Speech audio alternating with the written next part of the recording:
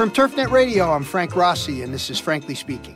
My guest on this episode of Frankly Speaking is Professor Art DeGaetano from Cornell University, Department of Earth and Atmospheric Science, and Director of the Northeast Climate Center, one of the 6 regional climate centers maintained by NOAA, the National Oceanic and Atmospheric Administration. Art received his PhD from Rutgers University in Meteorology and Horticulture, was on the faculty of South Dakota School of Mines and Technology in Rapid City, South Dakota. And I've known Art a long time, and I didn't know that till I looked it up. And in 2001, joined the faculty here at Cornell University as a research climatologist and now the director of the NRCC. Art and I were in the same tenure class, so he didn't waste a lot of time after he got here to get tenured. I've been working with Art for the last 18 years as our weather, climate, forecast scientist of our weekly regional turfgrass conference call and e-newsletter shortcut. So he's been trying to educate me on meteorology and climate science for the better part of 2 decades, and I finally think I paid attention long enough to know to ask some good questions. All right, so here we go. Welcome to Frankly Speaking. Frank, I'm happy to be here.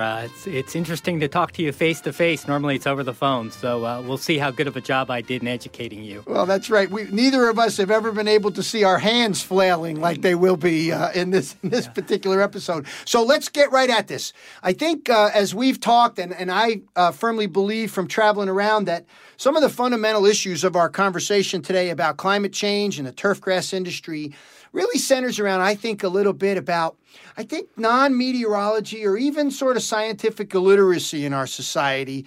People don't understand some of the fundamental ways that climate works. And I don't think there's a lot of debate about how climate works. So let's start with some of the basics that, again, you've taught me. Solar radiation is driving this thing. So how does it work from there? Sure. I mean, we've known about how the climate system works for hundreds of years, actually. And what you say is true. I mean, basically, it's if we look at why the Earth has the temperature that it does, really all that energy, all that heat is coming from the sun in no other place. Within the system, within the Earth's atmosphere, that heat's able to be recycled. There are a number of things that come into play, but ultimately it's the sun that's driving it. So the light's coming in, and some of it is reflected out? Sure. When the light comes in, it can really only do 2 things. It can get reflected out, or it can get absorbed by the system. And what I mean by the system is anything. It's the atmosphere itself, it's the land surface, it's the water, and really it's that reabsorption and re-emission of heat that is at the crux of the natural greenhouse effect. And there you go. So the natural greenhouse effect. And we're fortunate that our atmosphere is not just nitrogen and carbon? We'd be SOL if it was just nitrogen, Frank. Right, okay. Really, it's the water vapor and the carbon dioxide that's in the atmosphere that really do the heavy lift there in terms of keeping the Earth warm. Do a really simple, in the field, what we call kind of an energy balance, but really it's nothing more than balancing your checkbook if you still balance your checkbook nowadays with everything online. But essentially, the amount of energy that comes in from the sun, and for the Earth to have a stable climate, for the temperature not to change in the long term, it's got to get rid of that same amount of energy. The example I'd use in class, if, you have money coming into your checkbook, for that balance to be constant, you have to make sure you're spending the right amount, or it's going to be in deficit, or you're going to, have more money. Okay, so if it's a simple matter of energy coming in, and essentially, if we use the term greenhouse effect, it must be that now that energy is not able to get out. Sure. So that's fundamentally what is creating everything that we call climate change, yes? I think the most visual example that I can give is you can kind of think of the carbon dioxide in the atmosphere as sort of being a blanket in bed. It's the physics isn't exactly the same, but you kind of think of it. You're laying in bed at night and you get cold, so you pull up another blanket. What does that do? It traps more of your body heat underneath the blanket so you feel warmer. If you still feel cold, you pull up another blanket and that traps more of the heat. So the more blankets you kind of put on, the warmer you feel, in bed in that case, because your body heat is being reabsorbed by the blanket and then re-radiated down to your body. Carbon dioxide is pretty much doing the same thing in the atmosphere. It's not allowing the Earth to get rid of its heat to space. That's the thing that keeps the Earth in balance, but it's being redirected back down to Earth. Okay, so carbon dioxide and water vapor. And they seem to have this feedback effect, yes? That the more carbon dioxide that gets emitted, the warmer things get, the more moisture goes into the atmosphere? Is that the feedback loop, the way it works? Sure, that's one of the classic feedbacks. Like I said, water is a greenhouse gas, so water behaves very much like carbon dioxide in the atmosphere in terms of keeping us warm. What's very, very different, though, is there's a fixed amount of water vapor in the system, so it's not like we're adding more and more and more and more. And that water vapor comes out of the atmosphere really, really quickly. It'll evaporate out of the ocean one day, and within a couple of days, it's falling at rain someplace. Carbon dioxide is very, very different. It just keeps adding and adding and adding. It comes out of the atmosphere very, very slowly. So if you think of it as almost like a bathtub, the carbon dioxide keeps filling up the bathtub and filling up the bathtub. So it's filling up the bathtub. Now we'll move from one end to the other on this. But before I ask you about the natural cycle that carbon's going to go through, because we've got golf turf managers here, and we use nitrogenous fertilizers, I would be remiss if I didn't ask you about nitrogen, because there is also a meteorology professor at Kansas State, Dale Bremer. He'll be a guest on the show in another episode, and he's been looking at nitrous oxide emissions from certain fertilizer formulations. So let's not get into the fertilizer thing. Tell me if nitrogen's serving the same role as carbon dioxide and water vapor in these cases. Sure. Besides carbon dioxide and water vapor, there's really two other main greenhouse gases. One is methane, and the other is nitrous oxide. So really that's where the nitrogen fertilizer comes into play. Nitrous oxide and methane tend to be more potent greenhouse gases. That means molecule per molecule or pound for pound. They can absorb and re-radiate more heat, but they're in the atmosphere in much, much, much smaller quantities than the amount of carbon dioxide. So you might say, if we kind of really jump ahead and think about maybe solving the problem, it's a trade-off between all of these gases. It may be easier to give up some methane, and you might get a little bit more bang for your buck than carbon dioxide. So even though they're small amounts, they do play a role and is something that should be considered.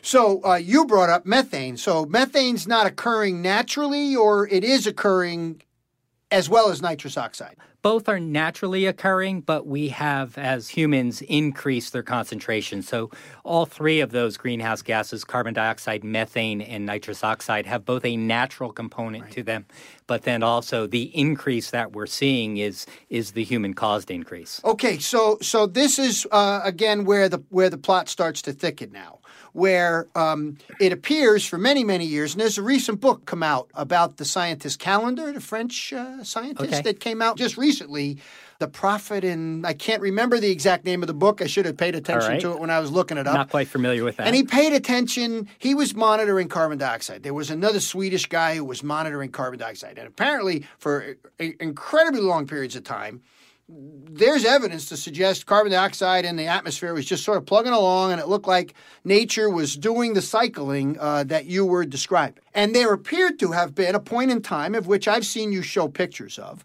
where this exponential increase, especially if you compress the time scale to what humans have had the ability to impact, that exponential increase seems to have occurred when we started changing carbon from one phase in the Earth to another phase in the atmosphere. How am I doing? Sure, you're doing really good. See, I paid attention all these years.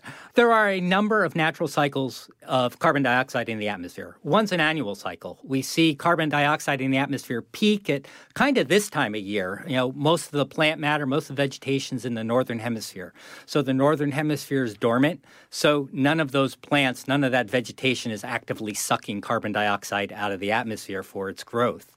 As time goes on and we get toward the end of the summer, early fall, what we'll see is carbon dioxide's at a minimum in the atmosphere. Again, because the plants have done their stuff, they've sequestered all that carbon through the season. So we see a very regular annual cycle in carbon dioxide, up and down. And it's tied. We have a scientist here at Cornell that is using this satellite that NASA has to take CO2 cores of the Earth's atmosphere. That's partly how we know that plants are so involved here, because she's measuring that change in carbon. That's exactly right. You can see, the fluxes from the plants. You can measure that. I mean, that's, a very well-known phenomena in terms of the carbon dioxide balance. So what about the oceans? How come I I often hear people talk about, deep ocean storage places. I don't really know what I'm talking about, Art. So I'm going to blame you when I talk like a dope, and I'll take the credit when I know what I'm talking about. Sure. I'm going to put some numbers, and there's some big numbers. If we look at, say, the amount of carbon that's recycled from the atmosphere to the vegetation on the land surface in a year, it's about 100 gigatons. So giga, a billion, 100 tons per year in and out. That cycle is reflecting that much carbon. If we look at the deep ocean, carbon does get stored in the deep ocean, but it's on the order of maybe 0.1, so many orders of magnitude less.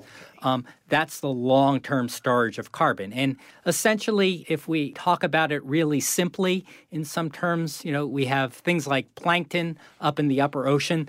They're behaving pretty much like the plants. They're sucking carbon dioxide out of the atmosphere or out of the surface ocean. And when they kick the bucket and die, they sink to the bottom of the ocean and they carry that carbon with them. When they're kilometers down in the ocean, there's really no way for that carbon or not much of a way for that carbon in the deep ocean to get back up to the atmosphere. Kind of locks it away. It eventually becomes rock, and that stores it away even longer. So on the orders of magnitude, the kinds of carbon dioxide that would cycle through the system, very little is cycling in and out of the ocean except for maybe the plant material and some biological life. Not those plastic bottles floating around the Pacific, but everything but that sort of stuff. Maybe, but it's a small contribution. That goes in. But the oceans are big, and this goes on over years and years and years. So in the long run, it's a significant amount of carbon, but we don't see that. That's going to be the problem of solving the amount of greenhouse gases, the amount of carbon dioxide that humans emit to the atmosphere each year. I'll give you an example. The carbon that we're emitting now when we burn fossil fuels, well, they're called fossil fuels for a reason, because many millions of years that carbon was in the atmosphere.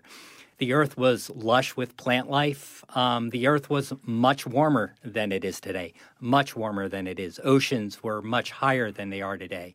Those long processes eventually created the fossil fuels. They got locked away in the rock. And it's only now in the last 100 or so years that we're drilling into that and causing that carbon dioxide to come back out into the atmosphere at amazingly quick rates compared to what it would naturally. Again, orders of magnitude faster than that would ever come out. So you're already transitioning to where we're going to go when we come back from this message from our sponsors. I'm with Professor R. DeGaetano, the director of the Northeast Climate Center here at Cornell University, and this is Frankly Speaking. Finally, a fungicide that's so much more. Civitas Turf Defense is a fungicide, insecticide, and plant protection product that will change the way you look at turf management. Civitas Turf Defense works within the plant to control diseases and pests, reducing requirements for fertilizers and other pesticides. By enhancing stress tolerance, Civitas Turf Defense can reduce water inputs by up to 25% while maintaining acceptable turf quality. Civitas also increases abiotic stress tolerance for improved tolerance to wear and traffic. And with no known resistance issues, there's no worry about maximum yearly application restrictions. Civitas Turf Defense, plant protection redefined. There's more to the story. Visit civitasturf.com. Welcome back to Frankly Speaking. I'm Frank Rossi here on the TurfNet Radio Network, joined by my pal, New Jersey native, Rutgers University alum, Professor Art DeGaetano. Art and I are in a deep conversation here, as we did go into the deep oceans there for a minute. We did. And we went into the dinosaurs, so we've done a very deep dive for many of our listeners here. And so it seems that we've isolated the effect now that there's a natural process of greenhouse gases moving in and out. Water, that's a finite resource. Carbon, that appears to be a big impact that we're having. Nitrogen is more potent, but maybe not as significant as the carbon. So now we are in the 1930s and 40s in America, and it appears the Industrial Revolution and this tapping of fossil fuels has begun. And that is where the graph I've seen you and other scientists show, and you look everywhere and you see, well, it's where you see the scale. Goes off the scale. So that looks like, I was going to say I'm no scientist, but in fact I am a scientist. And by looking at it, it looks fairly clear to me if you look at the warming trend that we're observing, which is a natural byproduct of putting all those blankets on. And if the blankets are, in fact, increasing amounts of carbon dioxide that we're emitting into the atmosphere, there seems to be a very neat correlation between the rate at which we're releasing the carbon dioxide and the rate at which that concentration is increasing in the atmosphere and the rate at which the warming is occurring. So how can you be so sure? Sure. I mean, yes, there is a correlation, probably with some lag, right? As soon as we start doing it, it doesn't go up right away. And as a scientist, we both know that correlation doesn't necessarily mean cause.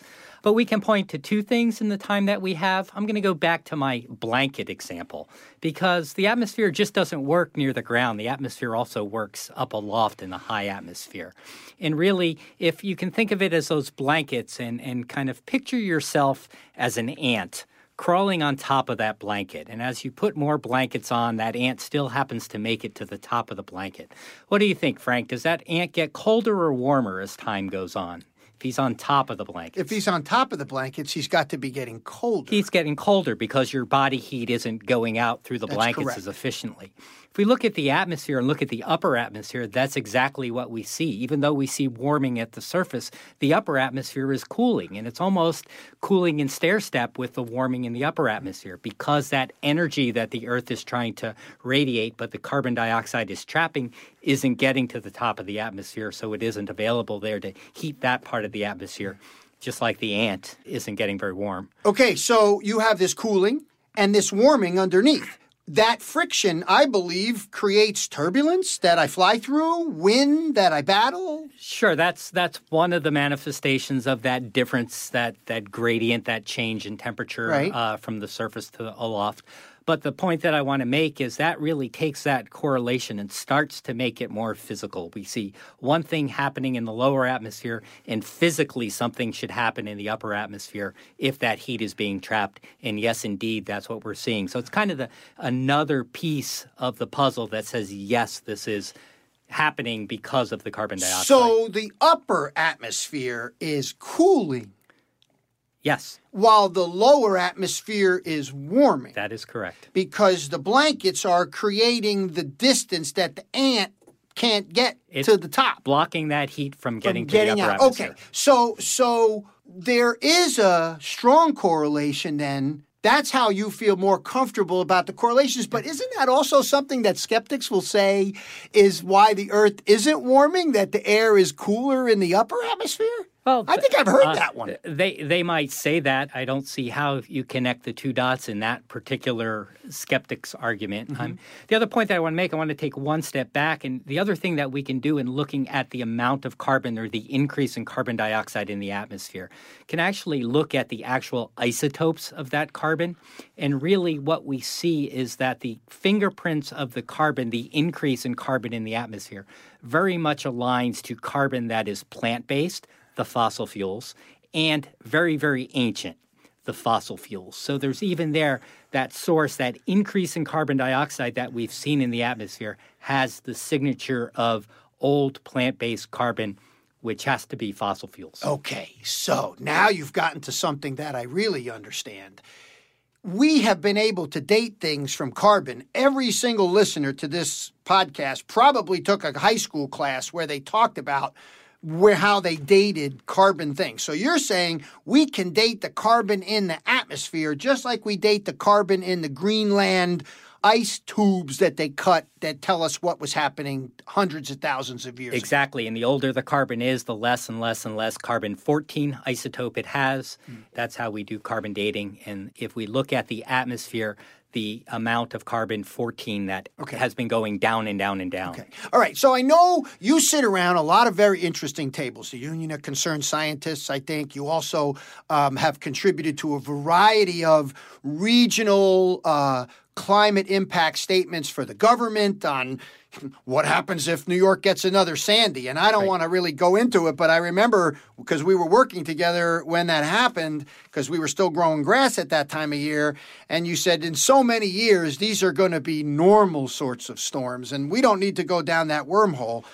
But when you sit around with the scientists and you talk about these things, it appears now, for the most part, there's widespread consensus. I would say there's almost total consensus. Almost total consensus. Okay. So How long has it taken? If you look at any business cycle, there's early adopters, and then there's the bulk of the people in the middle, and then there's these people, you're going to have to hit me in the head to get me to believe this, right? So obviously, these people were eventually hit in the head and have come over to the side of, this is consensus. Sure. What do you think was the turning point in science that brought us to the consensus? I think it's just an accumulation of the research. Weight of the evidence.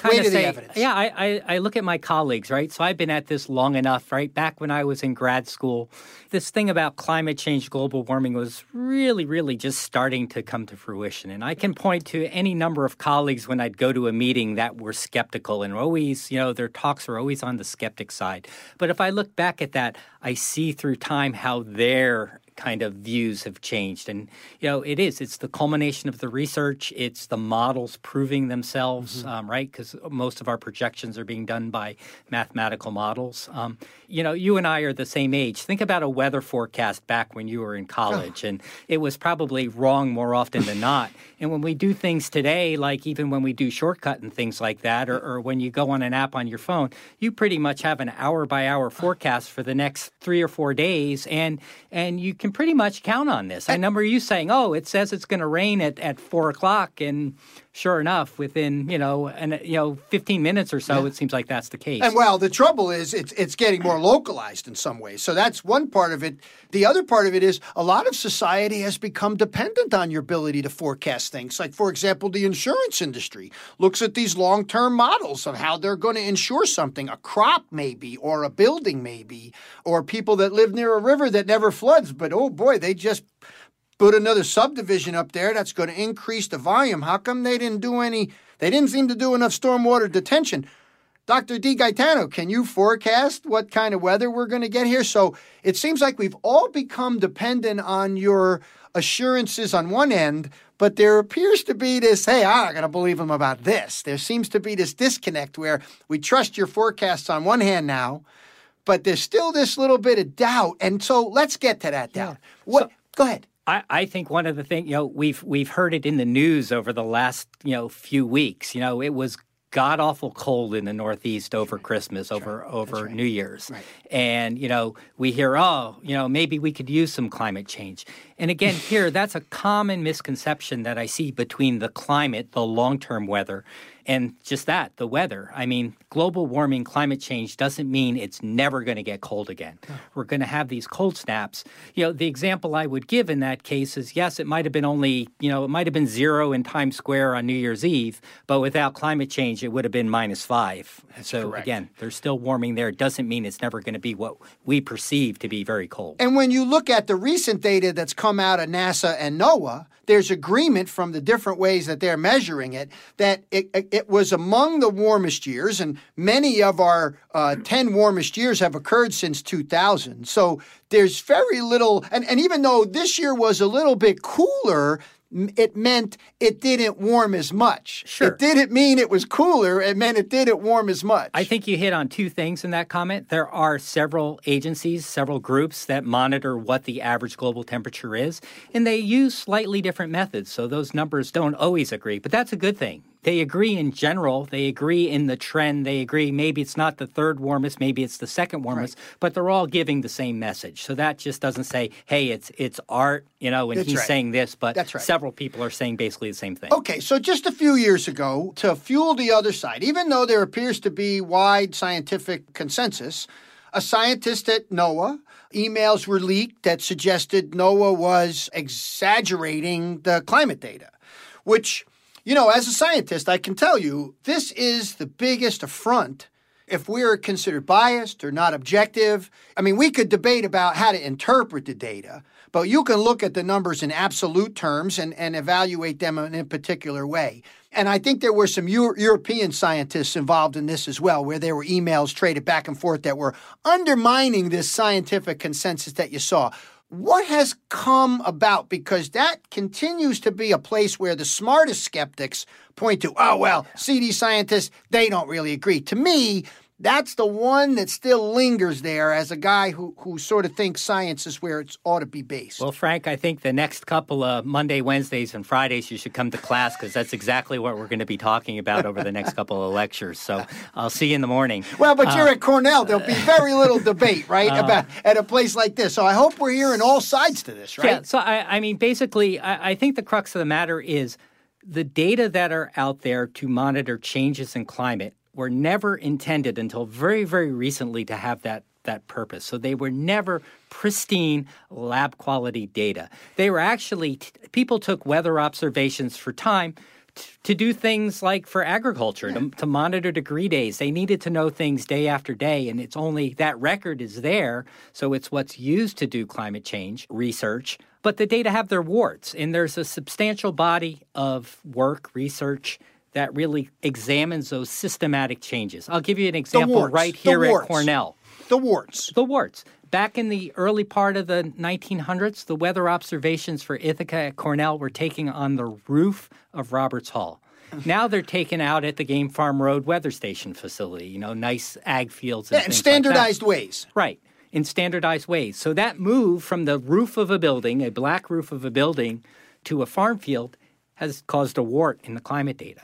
There's a number of ways to deal with that statistically, which is done in the real world. And that's why I said my data set might not exactly match yours, but in the end, they show the same general trends. Okay. I should note that the NOAA employee that you mentioned wasn't really arguing about the science of correcting those adjustments, but what he was arguing about was following the procedure for how those were entered into a system and documented and things like that. So that it was suspect in its process, not necessarily in the data, that it wasn't an absolute, the data was fudged, it just didn't have the quality control you would normally like to have. That the scientists chose to release the data prior to all of the boxes being checked for how it had to be stored in archive. But no argument about the data was accurate. Right. It was not a question about the accuracy of the data. It was more just a bureaucratic, when was it released versus when should it have been released in terms of how the boxes were checked in storing it. So what's left? We'll go to our message from our sponsor after I get an answer from this.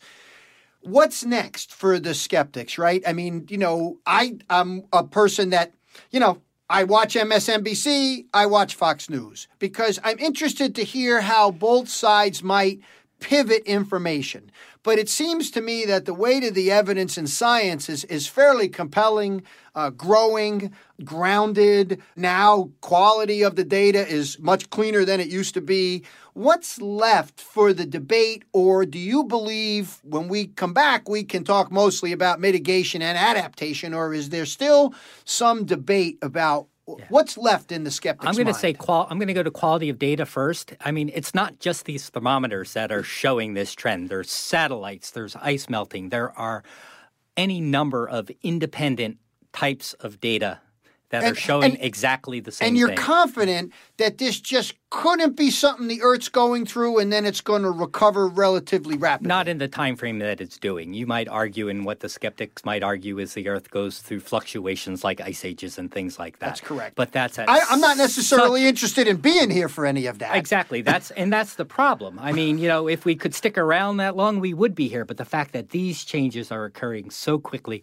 they're going to happen in your or my lifetime. If you look at the projections from the climate models, what we might call a particularly cold year this year is going to be a warm year in the future. So basically, think of the warmest year you've ever experienced, and in 50 years, that's going to be the coldest year that there might be. And the perception is an issue. We've had this conversation, you and I, just this past fall, when I was like, boy, it feels like it's cooler. It feels like the spring is coming later. And you keep saying, yeah, but your baseline keeps going up. We have a sense to be tricked somehow by the perception of warm conditions. And so we have them for so long that when we do get cooling, it feels really cold, but it's probably not that cold. That's exactly right. And I think that's a good segue into talking about adaptation and things like that. It's really our perceptions are getting skewed in a lot of cases, and we have to kind of bring that to the forefront in how we start to adapt and manage different things that are dependent upon the climate. And we won't wait another minute. This is Frankly Speaking on the TurfNet Radio Network. I'm Frank Rossi at Cornell University, joined today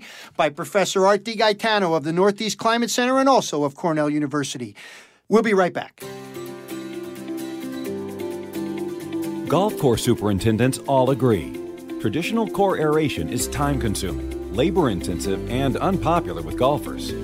DryJect is a revolutionary service that relieves compaction, increases water infiltration, improves gas exchange, and amends your root zone all at the same time, leaving the turf surface smooth and immediately playable. Best of all, an independent DryJect service professional does it for you. There and gone before you know it. DryJect, the only process in the world that aerates, top dresses, and amends in one pass. Visit DryJect.com to locate your nearest DryJect service center.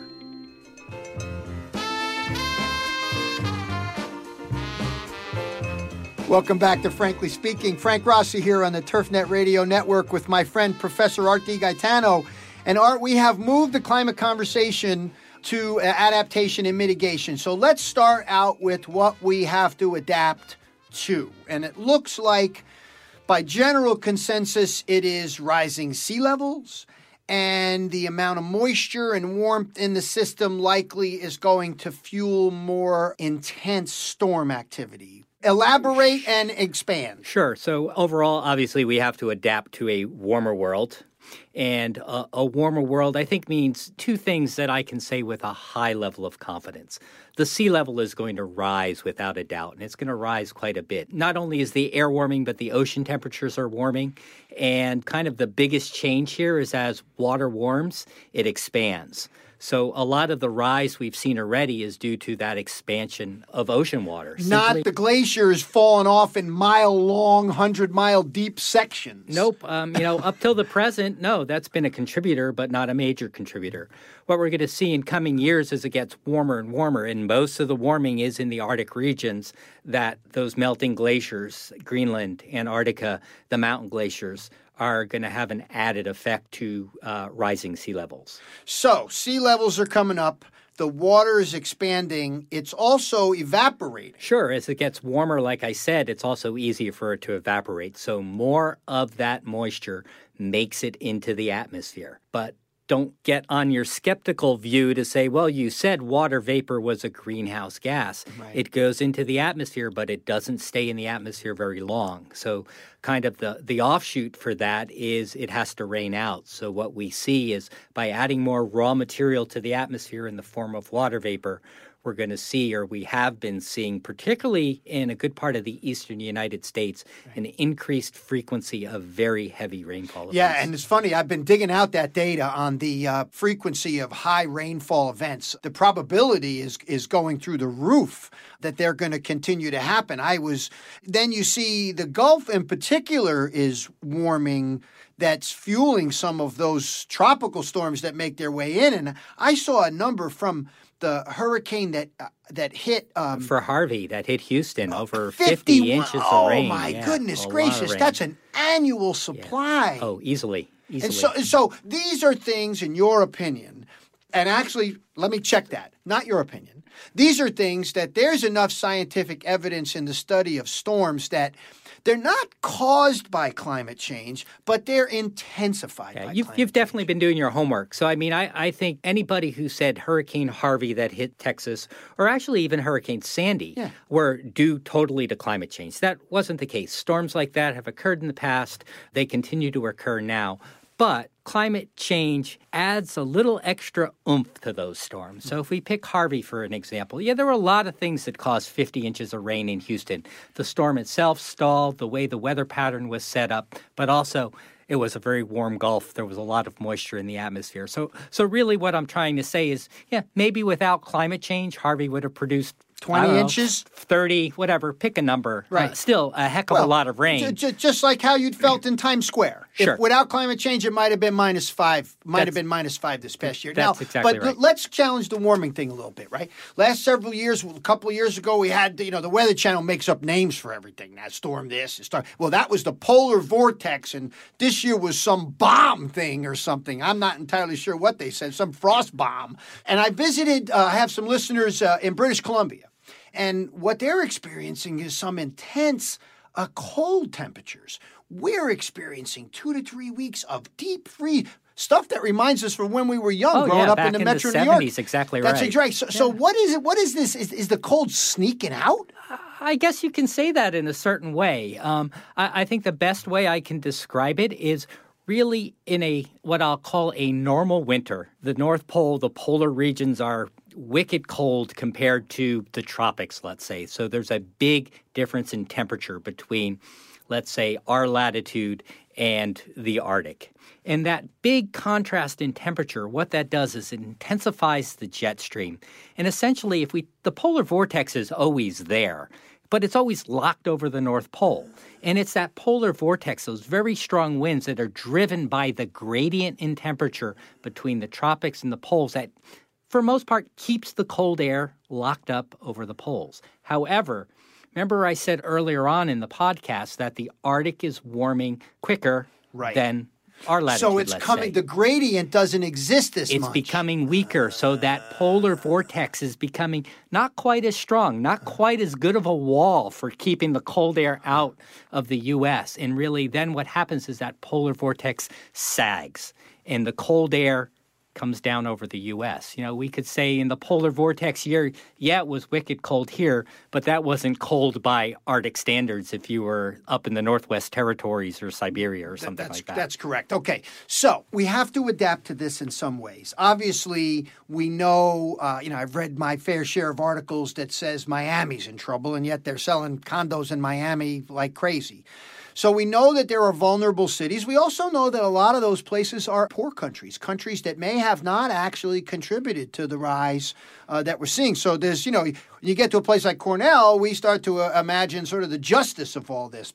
And we could go down that wormhole, but we're growing grass here, Art. Okay. This is a podcast for golf course superintendents and turfgrass managers. So I want to talk about growing grass. And what I see as a practitioner, and I know you've picked up on it in the last few years of our weekly call, is that we're seeing issues in practical terms that used to be confined to warmer climates, grasses, insects, even diseases to some extent, that are more reliant on these warming temperatures, on these, particularly temperatures. I don't want to get into moisture yet, but temperatures in particular. Is everybody experiencing this globally? I mean, is it the same along the equator? Is it the same in the southern hemisphere? Is it the same in Italy, Mediterranean climate? I mean, obviously, everybody's warming, but even these warm places are warming? No, actually the warm places don't warm to the degree as the cold places. So relatively, the amount of change is much greater as you move further north, as you get to colder climates.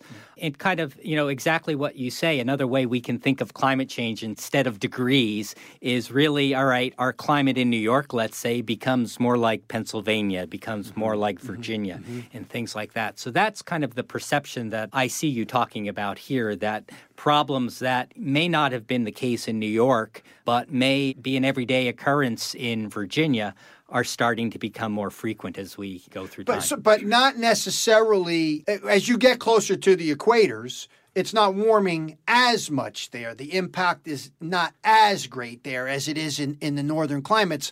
But is that the case for moisture as well? Because the high incidence of these intense rainfalls is the one part. The other part that we've all noticed is, it didn't rain for 6 weeks. A couple of years ago, we had a September, was the driest September in 120 years, you said. So in addition to these intense rain events, we're also having these prolonged dry events. Is that, again, something that is, you could say globally, how you would say that? If I look globally, the best way to describe it is the wet places get wetter and the dry places get drier. So if you look at places that are normally dry, the deserts, they're actually getting drier. And really all that, it kind of has to go back to that temperature gradient, the way the atmosphere works, the way the atmosphere circulates. So where air sinks and it's normally dry, climate change is making it drier. Where air rises, and that's what causes precipitation, that increase in moisture is making it wetter.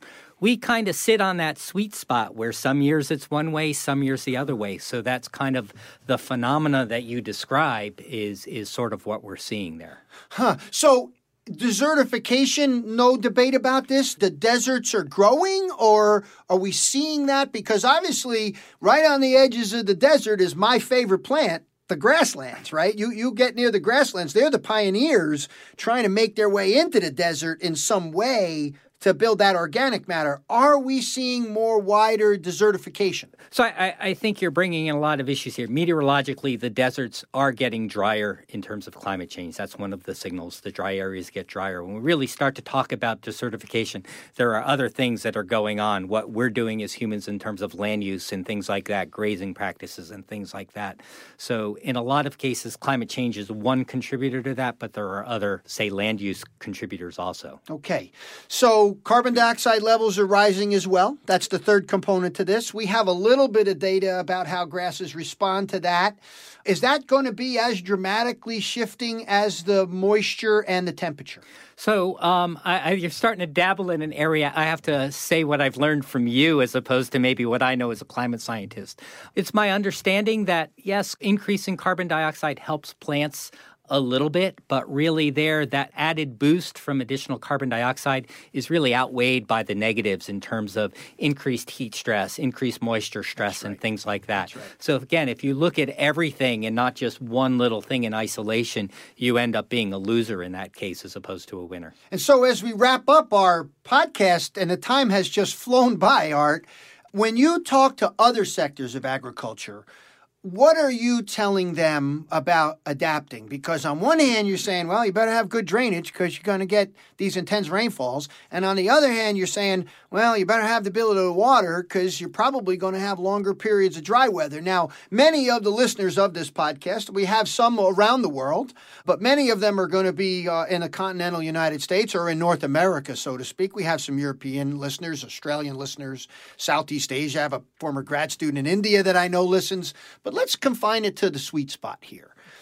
What are your common comments to the average farmer, never mind a golf superintendent, about how to prepare for what they're going to see in the next 20 to 30 years? I think I can pick on three things. And this will be your final words. All right, my final words. The first thing is throw away the calendar. Because basically the calendar is kind of our perception of what the climate has been in the past. If normally you put out, let's say, dandelion preventative in mid-May, you do that because in the past the climate was such that the dandelions were at the proper stage in mid-May. That's going out the window. So degree days are good to follow. Degree days are good to follow, and that kind of leads into my second thing. Degree days are good to follow. The calendar isn't. So in other words, use the data that are out there and being monitored to make smarter decisions in doing that. Calendar dates are not good data, even though they have the first three words in the word itself. That is correct. Okay, so what's the third piece then? I think the third piece, well, it's kind of related to that, I guess. I think you called our region the sweet spot. I think the time period that we're in is kind of also a very kind of variable time spot. We're kind of, the old climate is still there, the new climate is emerging. So we tend to see these shifts that we see. Think of the last few years on our Thursday morning call where we go from talking drought one year, cold one year, wet the next year, and things like that. So we're seeing these changes. And, I think that's where we have to be particularly careful on treating each year separately and doing what is right based on those conditions that, let's say, Mother Nature or the climate is giving us in that year. And so when we talk about resiliency, essentially what we're saying is you have to build a system for plants that can tolerate the extremes in a way that these systems may not have originally been designed to deal with. And of course, roads and drains and things like that come to mind. But in golf courses, we have sand-based systems, right? And irrigation systems, and we build infrastructure around this. And we're finding that to be nimble in the way you manage your facility, number one, you got to use data. data. Number two, you have to have an infrastructure that allows you to be nimble. And that's not so easy to do when you're talking about managing 300-400 acres at once. Right. I mean, something maybe not so much with the turf industry, but maybe with the vegetable industry and things like that. You mentioned irrigation. I mean, irrigation is pretty widespread in turf, but maybe when we talk about vegetation, in the past, you could get a good crop without irrigation, again, because that's based on the past climate. Right. You don't have to look very far south, Delaware, eastern shore of Maryland, into Pennsylvania and Virginia, where irrigation is more widespread in systems like that. Again, the past is not the guide to the future, and in your planning, those things have to come into play. Lots more to chat about, Art. Unfortunately, we're not going to do it on this episode of Frankly Speaking. Professor Art DeGaetano, everybody, thank you for joining me on Frankly Speaking. Till next time, we're grazing in the grass.